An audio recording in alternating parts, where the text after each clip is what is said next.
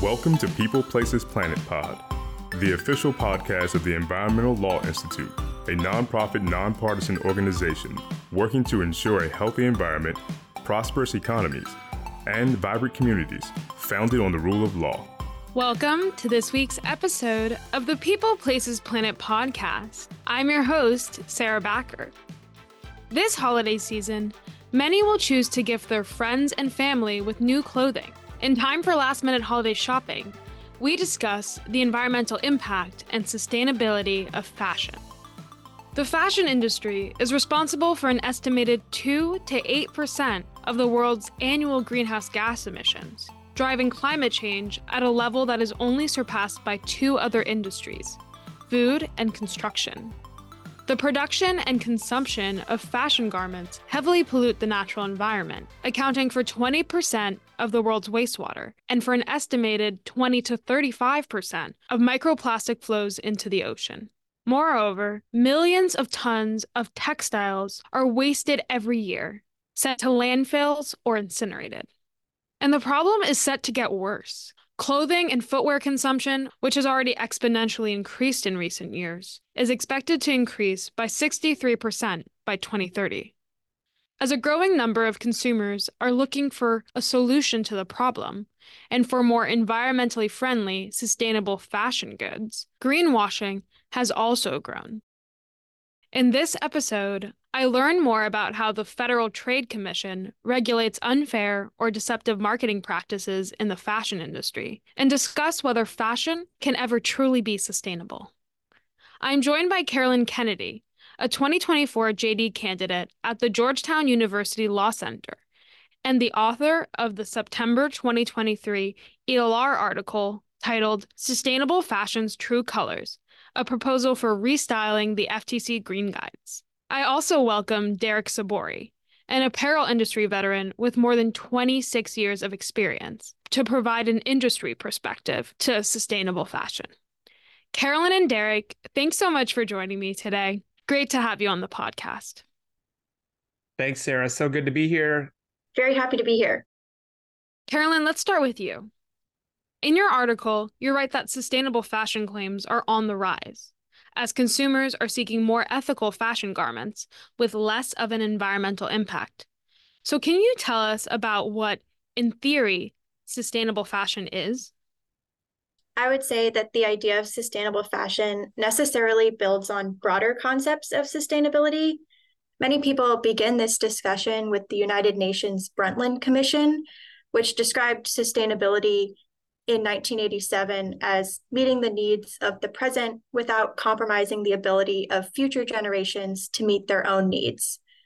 This definition and many others of sustainability therefore incorporate not only environmental, but also social and economic dimensions. In the fashion industry, sustainability for a company and a consumer might look like not only a focus on environmental factors, responsible production of high-quality garments from natural or recycled materials, perhaps made using less energy or water or toxic chemicals, or in consideration of the product's end of life, but also ensuring safe and fair working conditions as part of sustainability.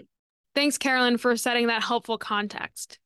Derek, I know that you have worked in the fashion industry for over 2 decades now. So what would you say, from your firsthand industry perspective, makes a garment sustainable? If we ask what makes something sustainable, similar to what Carolyn just alluded to, there's so many different things that are loaded into that question that we have to consider. Can we continue doing it at the pace that we're doing it now well into the future? Is it protecting future generations? And I think there may not be any product that is truly sustainable. If we consider utilization, for example, I think that is something that helps with sustainability. How long can we use our products? How long can we keep those materials in play? And there is so much when it comes to making apparel, making textiles that have to be considered that it makes it really difficult to really zero in and say that something is sustainable. We're looking at energy, waste, water, every environmental aspect and impact, every social impact at every stage of the process, from raw material extraction all the way to manufacturing, production, transportation, consumer use, end of life. So I think to be able to put one label on it is very complex. sustainability in our space has changed. It has become so much more complex. When I started in the sustainability space in the early 2000s, it was a lot easier to talk about sustainability. It was talking about maybe organic cotton, switching to hemp, using some recycled content. Today, we're talking about the elimination of hazardous chemicals, fair wages, safe working conditions. We're talking about circularity, about emissions, regenerative agriculture, biodiversity impacts. I feel like the heat on companies and people in these roles has definitely been turned up, and the expectations are higher than they've ever been. Thanks, Derek. As you said, the heat has really been turned up on these companies to provide sustainable garments. And one reason why there is a lot of greenwashing, I'm sure, is because it's so hard to tell and define what sustainability is in the fashion industry. So, Carolyn, can you tell us a little bit more about greenwashing and how a consumer can tell if they're being deceived or not? Greenwashing typically describes false or misleading claims made about environmental benefits. It can definitely be hard for consumers to navigate shopping for better products without being deceived. So one common type of greenwashing was when a claim would suggest that a product was environmentally friendly based on a very narrow set of attributes without attention to other important environmental issues. And although these specific claims can certainly be accurate, these statements can still be misleading if they omit other relevant information. One example I always think of is vegan leather. And although vegan lifestyle choices can result in environmental benefits, the reality is that most vegan leather is still made of polyurethane, which is a type of non-biodegradable plastic that's just fossil fuels and shedding microplastics throughout its life cycle. Many clothes that we wear are made of plastic, but people see vegan leather and might think that it has a greater environmental benefit than regular leather or other products. And I think that's because of the narrow nature of this claim, even if completely true. It's vegan. Greenwashing can also happen when a claim is so vague that it can easily be misunderstood. A lot of other green buzzwords fall into this category as well. Eco-friendly, circular, plant-based, and to some extent, natural and organic. These words, companies know they reel in consumers, but they're often unaccompanied by or really fundamentally lack a precise meaning. Derek, from your perspective, are there any marketing claims or labels that you think actually hold water? I don't know if there are. Most companies across the industry struggle with traceability and understanding where their products are coming from. So there is an attempt to tell the consumer about the good work that they are doing, but they struggle too with being able to confirm that something is made with recycled content or that they did have the proper certifications in place for their organic cotton, for example, or verifying that something doesn't contain a certain chemical. They are dealing with suppliers who tell them one thing. So a supplier may say, hey, we want to sell you this fabric that is recycled, that is made with this particular fiber, that is organic. There's a responsibility of the company to then go in and they have to do some work to verify that claim. They all can hold water. Organic can be good, but can a company say that their product is made with organic cotton? Yes, they can. Do we have any ways a consumer to know outside of the certification stamp that they say existed? But the consumer doesn't get to see the scope certification, the transaction certifications that came at every stage of processing and manufacturing. So it is sort of this grayish area. There's a potential for claims, even recycled, if it has a GRS certification or an RCS certification that can show that it has been through a verification and certification process, but that's typically not messaged to the consumer. So it is this sort of weird space of everybody relying on other people's inputs and hoping that the information they received was true. It can be overwhelming for all parties involved. So that's the industry infrastructure. Let's talk a little bit more about the legal infrastructure to substantiate these claims. Carolyn, can you speak to how these marketing claims are substantiated and enforced? I think the unfortunate answer is in part that many of these claims are just not being substantiated. A recent study found that 40% of environmental claims made to consumers, this was in Europe, were unsubstantiated. And notably fashion was the top offending industry. And I think lack of substantiation is considered a form of greenwashing itself. And this issue is a priority for consumer protection authorities. And so what that looks like in the legal system in the US is the Federal Trade Commission, the FTC. The FTC has long had the authority to regulate deceptive marketing practices under Section 5 of the FTC Act. Under the current administration, the agency is currently taking steps to tackle greenwashing, including beginning the process of revising the Green Guides, which are a set of administrative interpretations, which were first published in 1992, later revised most recently in 2012. These guides guide marketers who are making environmental claims, but are not independently enforceable. Rather, it's claims that are inconsistent with the guides that may subject marketers to action under Section 5. And really what they are a set of general principles followed by guidance for specific types of claims, such as claims about recycled content or non-toxic claims or carbon offsets. In line with the FTC's broader policy regarding advertising substantiation outside of just an environmental benefit context, these guides require marketing claims to be supported by a reasonable basis and reiterate that such claims therefore require competent and reliable scientific evidence. But the reality is that this information might be really hard to find. Carolyn, can you tell us more about examples where the FTC has pursued greenwashing enforcement?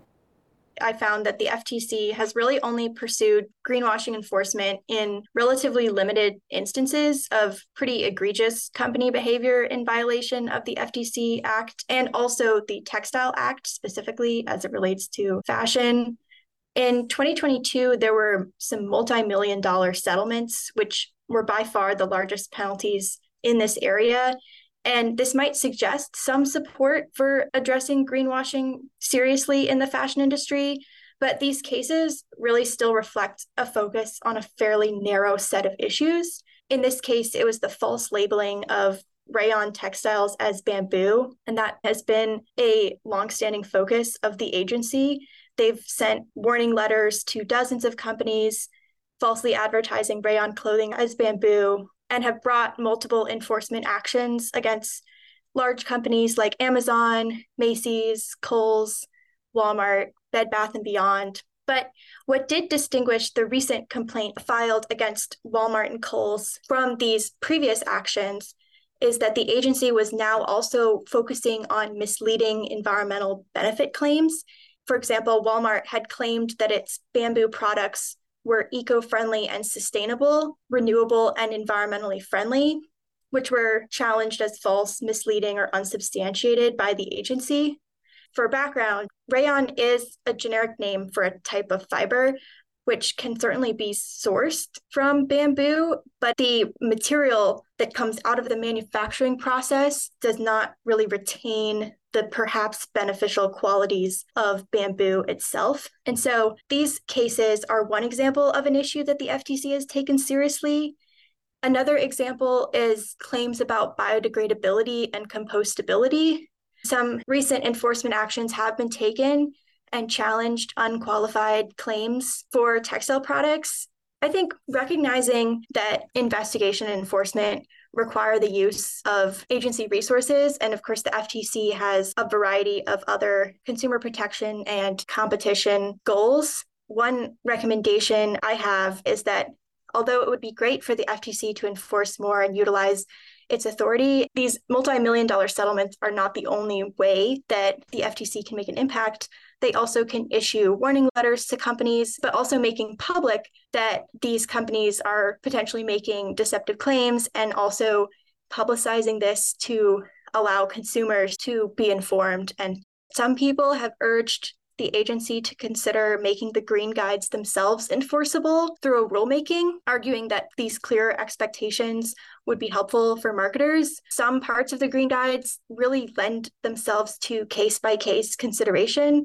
So this is not necessarily a perfect solution either for the agency, which also in the legal space is facing a variety of challenges to its existence and enforcement authority in general.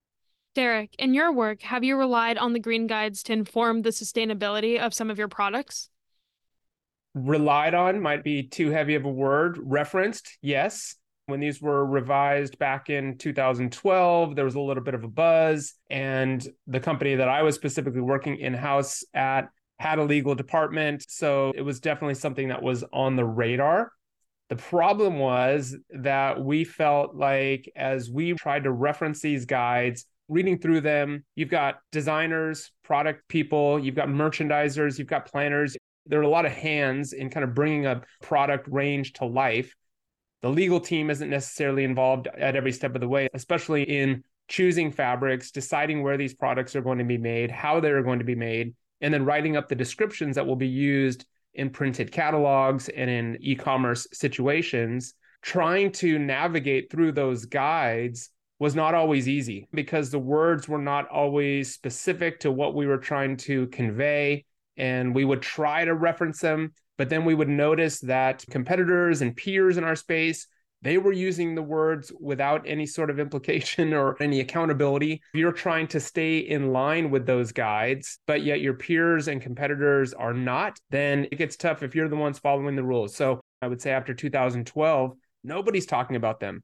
What we are talking about are disclosures and frameworks and reporting requirements and scope 1, 2, and 3 emissions and supply chain traceability and transparency and circularity and all of those things.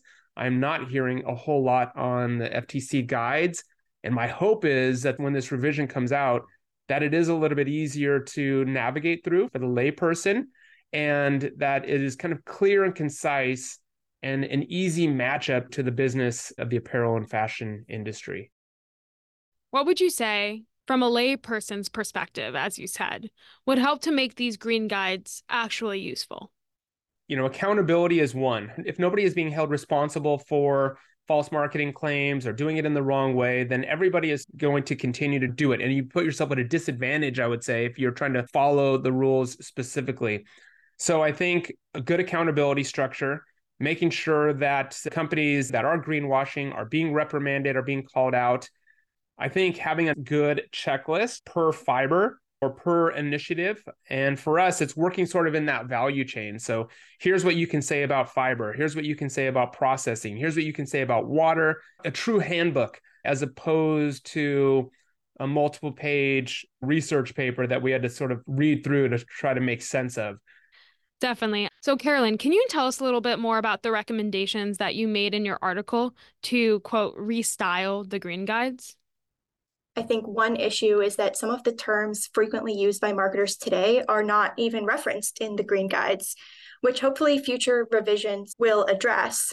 The FTC could focus on making clear that companies that choose to use such words must prominently explain what the term means in that context and offer substantiation. I think that another recommendation very specific to fashion is really just for the agency to consider it as a top priority. A lot of the concern is maybe about different kinds of greenwashing, which are still definitely important, but greenwashing is rampant in the fashion industry. And I think one way the agency can react to this is to add specific examples to the guides of deceptive environmental marketing claims specifically by fashion companies. Like Derek said, it's really about competition. It's unfair if some companies can make those claims without substantiating them, without them being entirely true, and they get the benefits. And it's funny because I recently found myself in a situation with organic cotton. The environmental law journal for Georgetown, we were buying sweatshirts and we ended up buying this sweatshirt, which on the screen printing company, they advertised the sweatshirt as 100% organic cotton. It's not. I don't know who really is to blame for the fact that that's on the website, but it's an 80% cotton, 20% polyester blend.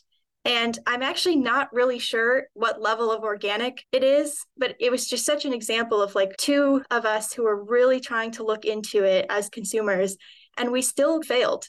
Carolyn, I might jump in there real quick because I think you bring up a really good point. There's so many things that could have gone wrong in that situation, right? The marketer on the e-commerce site might have had incorrect information, Or that could have been the right information and the care label on the actual product was printed incorrectly. We have no method right now of truly knowing what that product is made of. Despite what they put on the hang tag, despite what they put on the care label, despite what they put on the website, we just truly don't know. This is where I think we need innovations, we need technologies, we need to focus on sort of digital passports and have the ability to really be able to tell what's in that product. What was it truly made of, despite what it says on the label?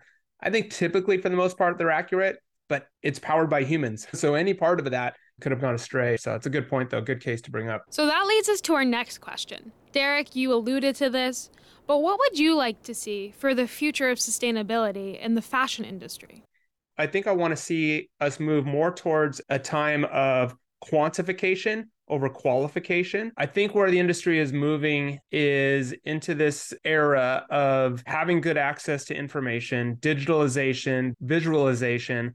Imagine if you could focus more as a consumer on data points that tell us exactly how much water was used, exactly how much energy was used, how many emissions were created, what chemicals went into processing. We can see when things were flown in versus being shipped in, the impact that came along with their packaging choices, how much plastic, et cetera. There is so much opportunity for us to have really hard data points that a consumer can use to make a choice. So I think I have a hope for more traceability, more transparency, and more solid data points so that we can really look at the impacts of our products and understand them better. Carolyn, what about you? After all your research, do you have any insight into what the future of sustainable fashion might look like? This is sort of inspired by an article I recently read by Vanessa Friedman, the fashion director and chief fashion critic at the New York Times. And she proposes in this that potentially sustainable fashion itself might be an oxymoron because sustainable implies able to continue over a period of time, while fashion implies change over time. I don't know if I would say that it's impossible, but certainly truly sustainable practices in the fashion industry will require more than just achieving carbon neutrality or using more recycled materials. And I think that as long as companies and consumers are still operating within a fast fashion model that really is just encouraging overproduction and overconsumption, there's really just still going to be too many items being produced, purchased, and thrown away.